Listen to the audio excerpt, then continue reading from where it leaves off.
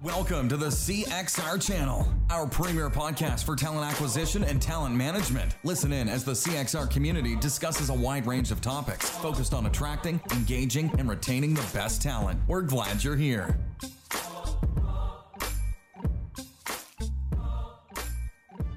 All right, everybody, welcome to Career Crossroads podcast. For the next 15 minutes or so, I'm going to be your ship's captain. And we are going to have another Have You Met episode.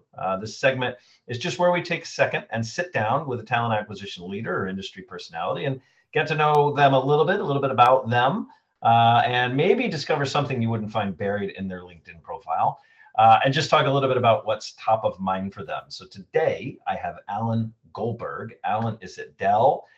He's been there for a number of years, but currently he is the global head of talent acquisition, running that COE out of there. Alan, good afternoon.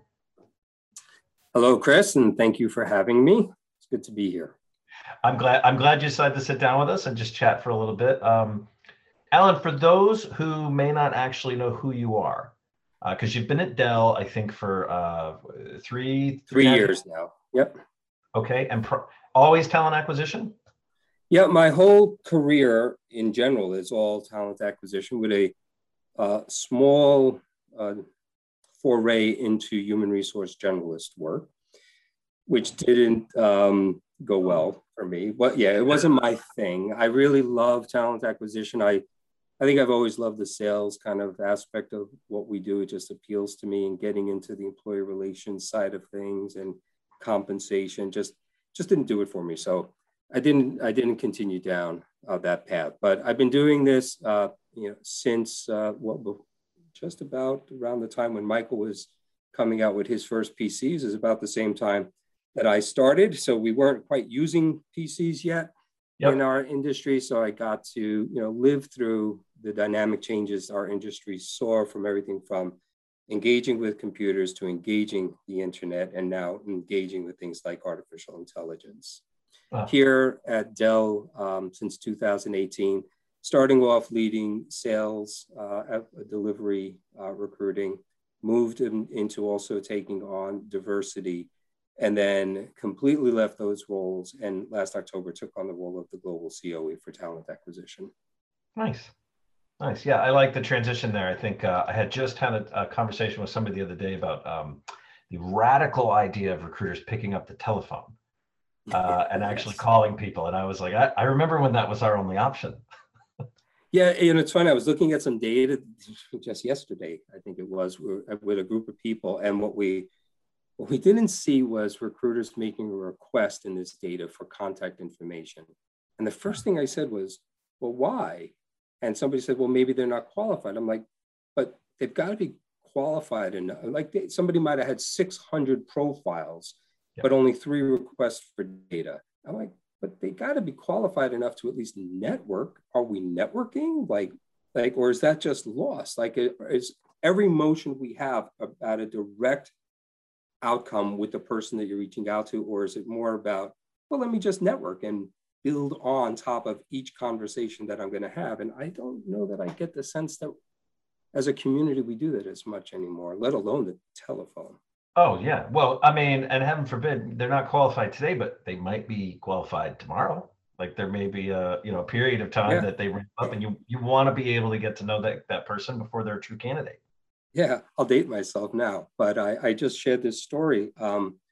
I once upon a time had a beeper, and I kept that beeper for 10 years after I had any right to have a beeper. I think it was Sky Page or something. You might remember that. We were a pretty big company.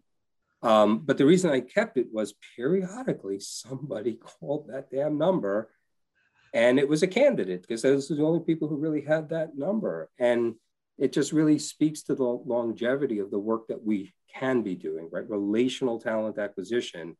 And it's not about just today. It is about, maybe I'll never hire you or place you if I'm an agency. Maybe I'll hire your cousin or your best friend, or maybe one day you'll become a client of mine. It's about the relationship, and it's really about building a bridge with each other, because somewhere along our journeys, there might be value for each of us in this relationship. And that also, I think, not for everybody, I don't want to paint a too broad a picture, but I think for a lot of folks, it might be a bit of a lost focus area. I won't even say art, but just they're not even thinking that that's a thing I should go do. They're so focused on, but I got to fill the job now, that we're not paying attention to that.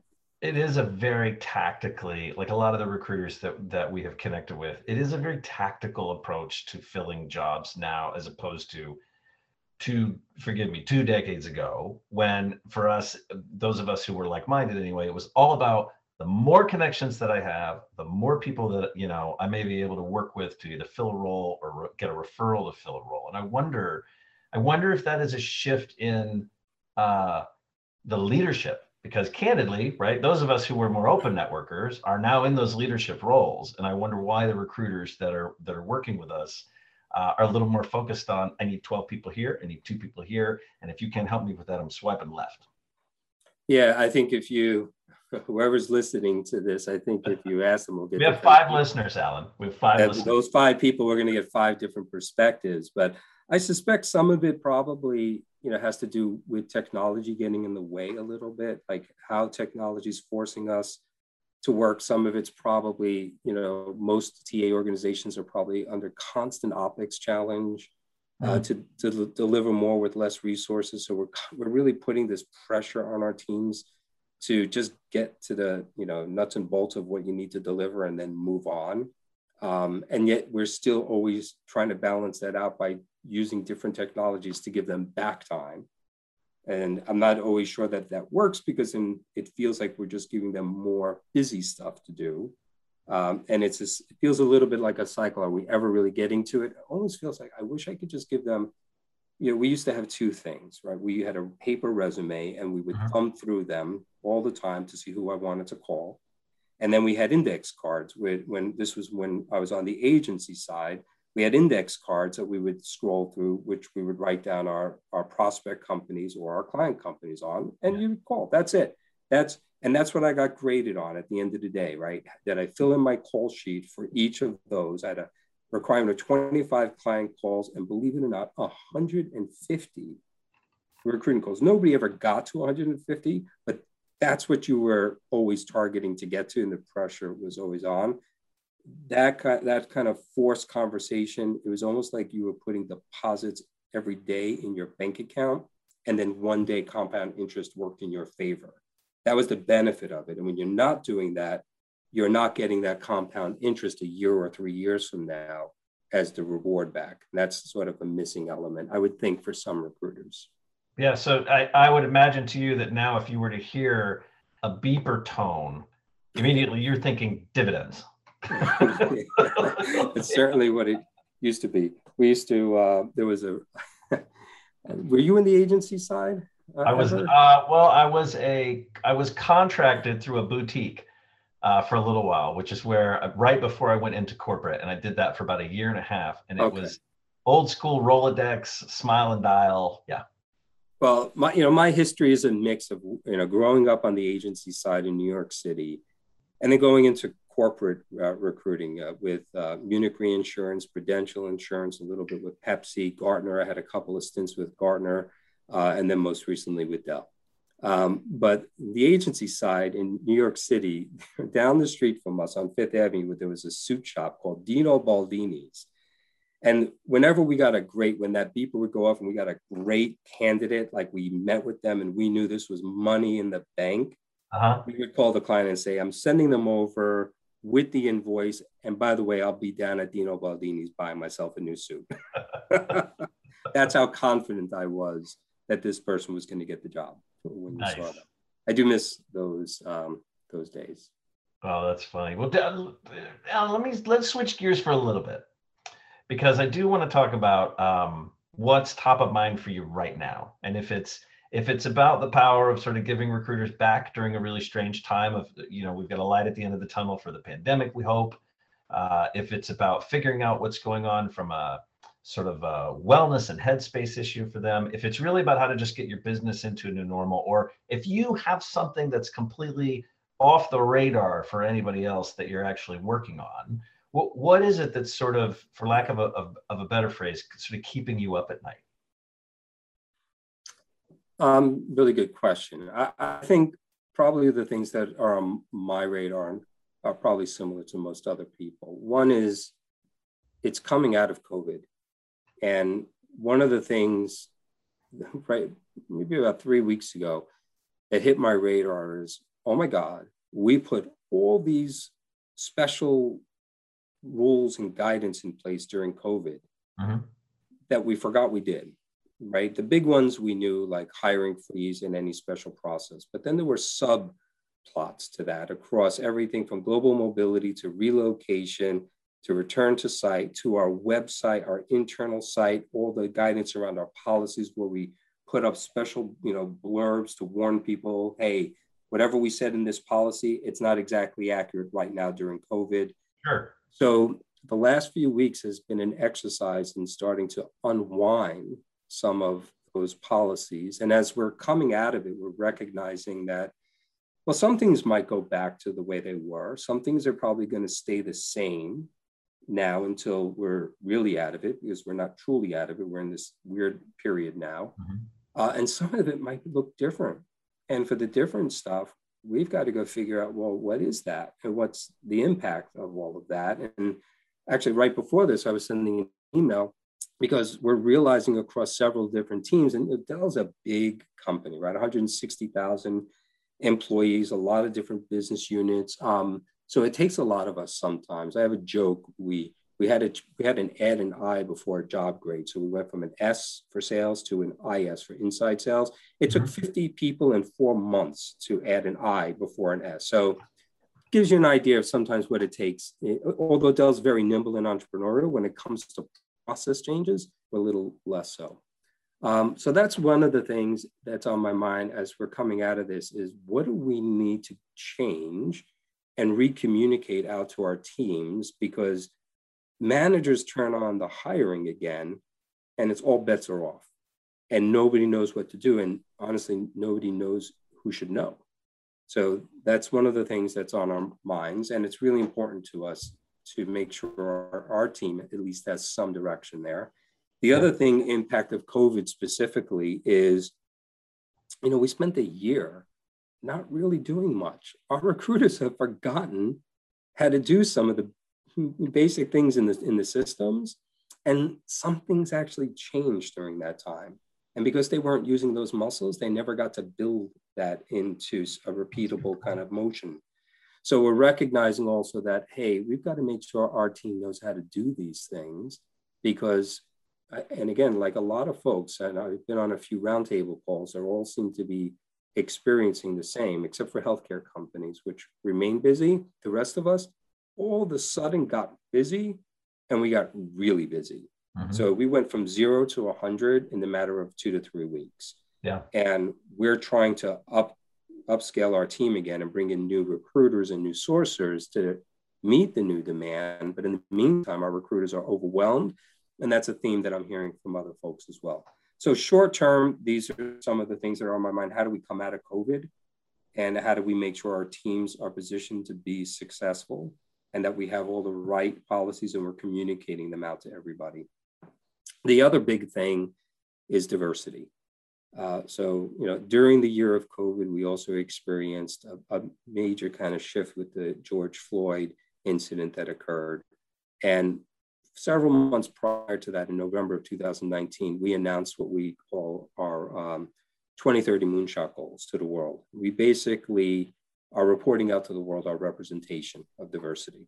And with that, we also announced that we have real goals of delivering 50% gender diversity by 2030 and 25% underrepresented minority diversity in the US, and that's Black and Hispanic, and 40% gender in leadership and 15% underrepresented minority in the US in leadership by 2030.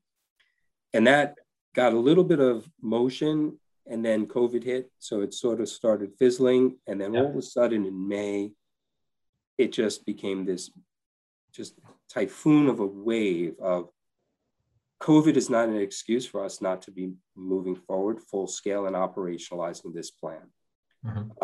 So we started moving in that direction, and that's uncovered, especially in a technology company, the gaps. that we have. And it's not just that, there's a shortage of desire. There's no shortage of desire to go out and do what some people might feel is the right thing, hiring greater diversity. It's how the heck do you get that done?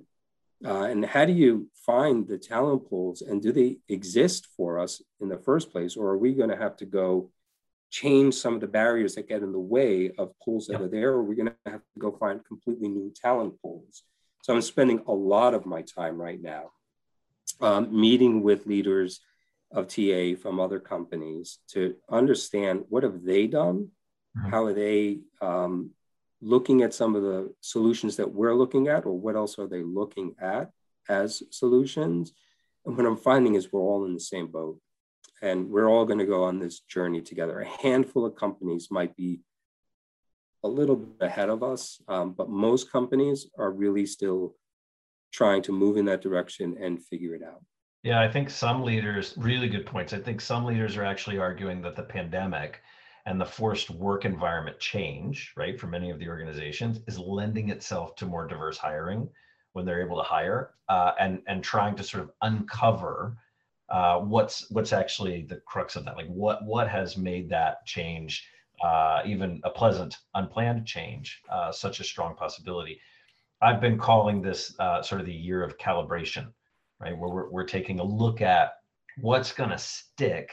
And I think this resonates with everything you're sort of talking about, is what's going to stick that was good as we come out of this. What changes did we have to make? We've got a member company that hires, they were hiring 50,000 people, and they typically have a 60 to 90 day time to fill. They got it down to 2 to 3 days. And so now they're looking, and they did that because they took some duplication out. They took approval, multi-level approvals out. They took background checks to a degree out, drug screens in some markets. So, and obviously a lot of that mandatory, courts being closed and that kind of thing. But, when we sat down and talked to him and said, well, what sticks? And he says, as much as possible. We get done with this, we're never going to be at 2 day time to fill, but maybe we're at 2 weeks, right? Because we can get rid of, we've learned what we can absolutely sort of live without. I've got a panel, the leadership meeting that's coming up, and I hope you're going to be there. We've got a mixologist coming in to train all of us how to make some mixed drinks. But the second hour is talking with the leaders about that's a bad combination, making the mixed drinks combination. We're going to talk about what sticks, right? And I've got a panel that I'm doing virtually with Australian talent leaders coming up in May. Exact same thing. Like, what coming out of this is going to stick? What change did they have to make to stick? And I think you hit it, right? From a DE&I standpoint, it's a really big piece. And just getting back to the basics, deciding what to focus on. Yeah, it's interesting that a big thing that's sticking for a lot of companies, and obviously Dell inhabits this space, which is remote work. Yeah. Right? Dell was a leader in the remote workspace before the pandemic. It was just a direction that we went 10 years ago. But we're probably moving from around 27 to 30% to more like 60 to 70% remote or hybrid remote environment. And inherent in that is a lot of questions. It's easy for leaders to say, hey, we're going to do this.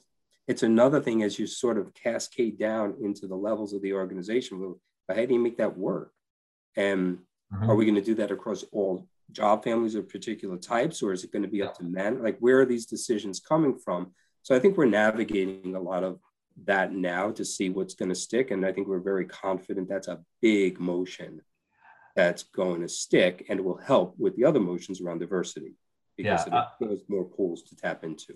I'm really curious to see what leaders will have found, and C-suite level, I think drives a big piece, but what leaders will have found some success in this, but who will ultimately, because they need eyeballs on their people, right? If I can't see you, maybe you're not really working. Who will ultimately Melissa Mayer everybody back into, for those who remember, Melissa Mayer pulled everybody back into the no more remote working for Yahoo ages ago, right? Pulled them all back in.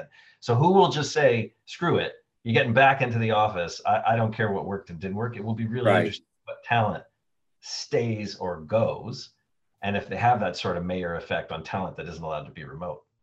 Yeah, it will be interesting. I know a lot of Wall Street firms, for instance, are saying back in. I think Goldman was leading that charge from what I read. Michael Dell recently was on on a talk show, and what his commentary was, what will be the real test is when somebody says you got to come to the office and a competitor says you don't. Exactly. And where's the talent going to go? And that will help, I think, filter out what is the real direction and what is the impact on one way versus the other. And I do think you're right about bringing up Melissa. Are people willing to go all in right now, or is it really going to be a slow? Let's see, because we don't want to overextend and then have to figure out how you rein it back in once you go a little too far. Yeah. It's going to be an interesting journey, I'd say, over the next 12 months, certainly the next 24 months, as we see where everybody's heading. Yeah, year of calibration. Alan, you are amazing. I love when I get a chance to sit down and just talk to you one-on-one. I will also love to see you with our mixologist in the leadership meeting coming up. Well, I'll be there. Well, thank you so much for giving us some of your time, and we just really appreciate it. Thank you for having me. Really appreciate the opportunity, Chris. All right, take care. Thanks for listening to the CXR channel. Please subscribe to CXR on your favorite podcast resource and leave us a review while you're at it. Learn more about CXR at our website, cxr.works, facebook.com and twitter.com/careercrossroads, and on Instagram @careerxroads. We'll catch you next time.